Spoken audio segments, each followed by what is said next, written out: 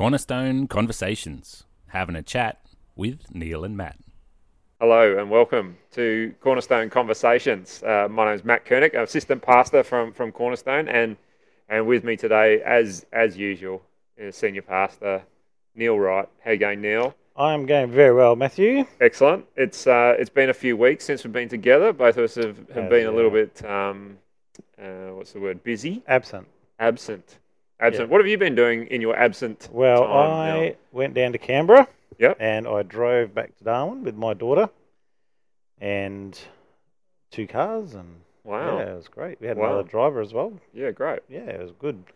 So it was a long trip, but it was nice. That's it. Yeah, and you Yeah. didn't have any border crossing issues or anything like that? Nothing like that. No. No. Only they're checking for fruit into South Australia. That was the biggest problem. But we didn't Fruit? have any. Yeah. Fruit fly is a problem. Oh, yeah, of course. I'm with you. Yeah. Yeah. Yeah, cool. Yeah, but that was it. Yeah, Apart nice. from that, great. Awesome. And so I wasn't here, and you weren't here. I Another week, wasn't here. I was away with my son having an operation in Adelaide, and that went well, and I'm back. Had the privilege of sharing the message on Sunday, which was some stuff that God put on my heart before going down to Adelaide, but then also while I was away as well. There was some challenging things that I had to go through, and that was really the theme for the message on Sunday was how do we respond in those moments of challenge, where things get hard, and those times where we want to just hide away or throw our hands in the air and say I've had enough, I'm done. And so a majority of the message was spent looking at the story and experiences of Elijah in the Old Testament, and just looking at the way that he responded to the different challenges that he came up against, and basically I just gave a summary of all of the different things that he experienced that we read about in 1 Kings 19. The fact that he brought about a drought because of the actions of King Ahab, who was the king at the time, and then how God had hidden him away and sustained him both through while the ravens bringing him food every day, and then living with a widow and her son with what was 1 loaf of bread worth of ingredients left when he turned up, and then following God's prompting to challenge the priests of Baal to a duel to see who was the one true God, and seeing God come through miraculously in that space, and then revoking the drought and superhuman strength to run and in front of a chariot, and all these amazing things that God enabled Elijah to do, and then comes up against the circumstance where King Ahab's wife, Queen Jezebel, who had brought about the worship of Baal and the Asherah poles, basically threatens his life. And it says in 1 Kings 19 verse 3 that Elijah was afraid and fled for his life, and then the next verse it says, I've had enough, and then goes to the extreme of asking God to take his life. That's a whole series of challenges and some different responses in those. Thoughts on those, Neil, at all? Yeah, well, challenging life sometimes, that's for sure. It's interesting though, in verse 3 he fled for his life because he wanted to save it, and then verse 4, take my life. Yeah. It's like pretty up and down. Yeah. And I guess we're a bit like that sometimes, and I just think, those of us who have been Christians for a while, we probably know the stories of Elijah and the amazing miracles he did, and the power of God that was shown through his life, yet the Bible says we're just like him. Yeah. Or he was just like us, basically. He was just like us. Yeah. Had the same emotions, turmoil, and all those issues, yet sometimes in our mind we think that, I'm not the perfect Christian, or I'm not powerful enough with God, or, we feel so inept and inadequate, and yet we look at someone like Elijah, and he was also like us, Situations affected him, and I think, we can try to not let situations affect us, but sometimes they do overwhelm us. And I think I just love the stories, basically, like in the end, just how God was still with him. Like, he wasn't looking for God, really, when he was No. running away or, trying to find strength in God. He was exhausted, fell asleep, and I think you just talked then about God giving him a meal and Yeah. sustaining him, and Yeah. it's like sometimes God just does that for us. Yeah. That's right. And yeah, it does go on that God sustained him, gave him some meals, and then he travelled to Mount Zion. Yep. The same mountain that Moses was at when he got the Ten Commandments. Maybe that was a place where he felt like he knew that God was going to be, and a place of safety away from Queen Jezebel was trying to kill him. And I just love the fact that God enabled him, gave him the sustenance to be able to get to that place of safety. And then it's at that point that God questions him and he actually says to him, "What are you doing here?" Yeah. And that just really points to who God is, the faithful God that he is, the love that he has for us, and the ability to sustain us and I guess put up with our humanness that we have at times, where we maybe do lose sight of who God is and all that sort of stuff, and we allow our experiences and the challenges that are before us to sort of overwhelm our ability to see past that stuff and to see what God's doing. And I think the big challenge for me in all of that is just to be reminded of God's faithfulness in that, and the fact that he is there, and that we can turn our eyes to him, and he's ready and waiting to be involved and to work through the situations for his purposes. Yeah, and I mean, again, we look at that story, like God had just poured down fire and destroyed all of Baal's prophets. Why is he running? Like, like, why didn't you just go, "Hey, God, what about this one as well?" Like, I mean, that sounds a little bit like whatever, but seriously, he'd seen God move in such a powerful way, yet he was still running away. And there's no doubt we get the same. We get these times in our life where we're exactly the same like that. We're like, we've seen God work before, and somehow we've sort of drop our memory, like you just said there, remembering what God has done, because then another situation comes up, and it's like, wait, God was faithful in the past, and he hasn't changed. He will do it. He will help us. He will give us victory if we just trust him and stand in his word. But yeah, I think too, like sometimes because we get in those situations, our immediate thing is to try and deal with the situation, which is fine, rather than just take it to God first. And try and deal with it in our own strength. Instead of going, well, wait a minute, God, you have been faithful. Let me come to you first. I need that comfort. I need the reassurance. I need the reminding of who you are. And what better way than to actually spend some time with him and actually go, right, I need to lock myself away for a bit here. But also a continual conversation with God. And I think you've talked about that before. Like with our prayer, it's not just this time we take, but it's that continual conversation and continual understanding of who he is. I think you're right too. There's a real importance in making sure that we have time set aside to actually spend with God. And that's a choice that we have to make. And when we face those challenging situations, there is a choice that we have to make, that whether we allow that situation to completely overwhelm us, or whether we enable God to be part of that and we draw our attention to him. And when those really big things sort of come up, being in that space of actually taking time out and actually going away and being alone in God's presence and just spending that time in prayer and committing that to him. And God turns up in those moments. And I don't know about you, but I've always experienced his peace in those moments. Like, he's faithful. I don't think I've ever come away from something like that where he hasn't been there, or I've felt like I'm lacking. I'd have to say the same. To people outside the situation, sometimes that can actually look a bit weird. Yeah, that's true. And they almost want you to panic or be concerned or frantic or out of your mind. And that's not an appropriate response, is to trust God. It's not appropriate at all. No, that's right. Yeah. That's It's right. really weird, isn't it? It is weird. It is weird. But again, that's just a testimony of who God is and his generosity and provision for what we need. And Yep.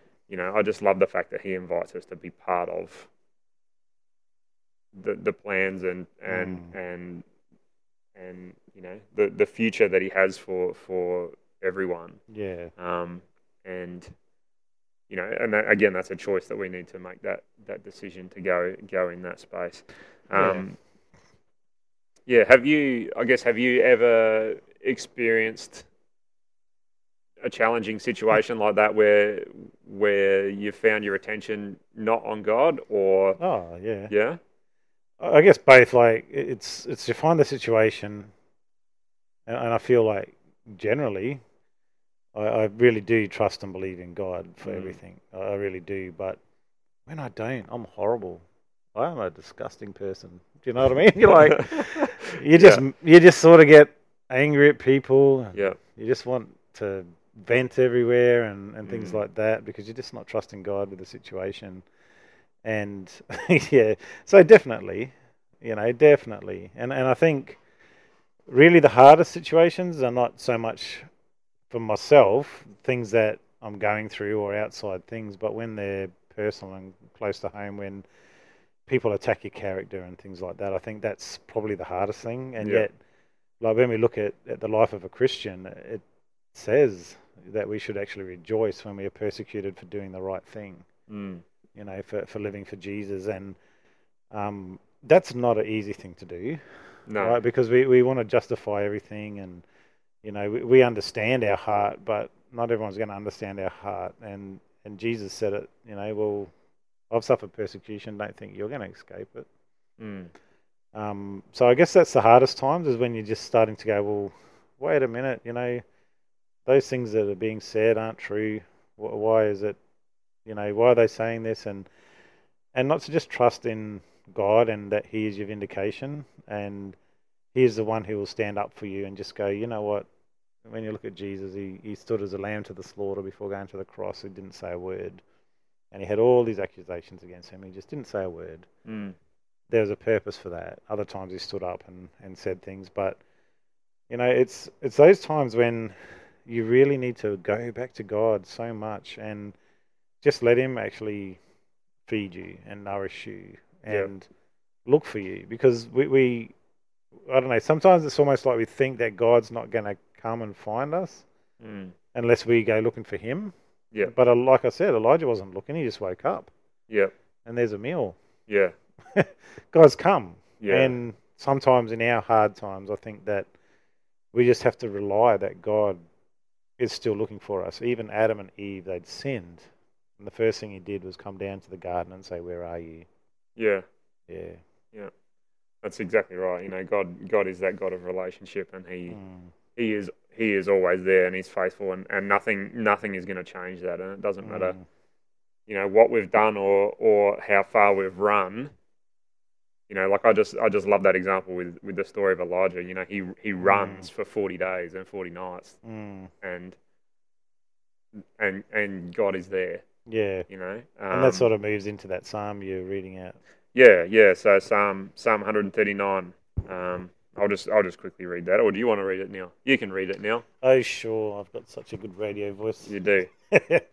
Lord, you have examined my heart and know everything about me. You know when I sit down or stand up. You know my thoughts even when I'm far away. You see me when I travel and when I rest at home. You know everything I do. You know what I'm going to say even before I say it. Lord, you go before me and follow me. You place your hand of blessing on my head. Such knowledge is too wonderful for me, too great for me to understand. I can never escape from your spirit. I can never get away from your presence. If I go up to heaven, you're there. If I go down to the grave, you're there. If I ride the wings of the morning, if I dwell by the farthest oceans, even there your hand will guide me, and your strength will support me. Yeah, what a great promise and just example of God's nature and how he is so interested and involved in who we are and what we do. And, the fact that, he goes before us and he follows us no matter where we go. His hand of blessing is on us. you know, what a great promise. You know, the fact that we can never escape from His Spirit. You know, we have the gift of His Holy Spirit in us, and we can never escape from that. Yep. You know, and so, you know, again, really, it is, the choice is up to us as to whether or not we rely on God and we turn to Him in those moments. There's no questioning as to whether or not He's going to be there and ready to respond to what we bring to Him. You know, and you know, I guess it is a physical choice that we need to make. Yeah. You know, to turn our attention away from situations and to God, and you know, that doesn't mean that the situation is going to disappear, but in the process of doing that, we find His sustenance, we find His peace. You know, maybe we find His wisdom, and He gives us the things that we need to say, or maybe the things that we don't say. You know, there is, as you were saying before, there is that time for silence when, you know, you just got to let things go and just sit and let it be. You know, just what a great encouragement. God for is us. always with us. Yeah. Yeah. So Matt, you're going to read out a prophecy. You had a prophecy that you had. Might as well read it out. I'll read it out. Yeah. So this was a word that God gave me as I was traveling back home. I had this moment of miraculous peace as I was flying home with my son, and just God put some stuff on my heart that I wrote down and shared with everyone. It just says this. It says the people of Cornerstone will be known and are known for their love. But more than that, the people of Cornerstone will be known for their generosity. Those who don't know me will receive and know me through the love and generosity of my people. And I am calling you to be people who love just as I love and be generous just as I am generous, to see this city transformed. This is not about making a name for yourself. This is not about making a name for Cornerstone. This is about declaring my name, the name of Jesus in this city. Yeah, good one. Good challenge. It is. You know, just to be in that space of, you know, that whole thing of that people, you know, as we go about the things that we do, that people will come to know who God is because of the way that we love Him, because of the way that we are generous with the things that we do.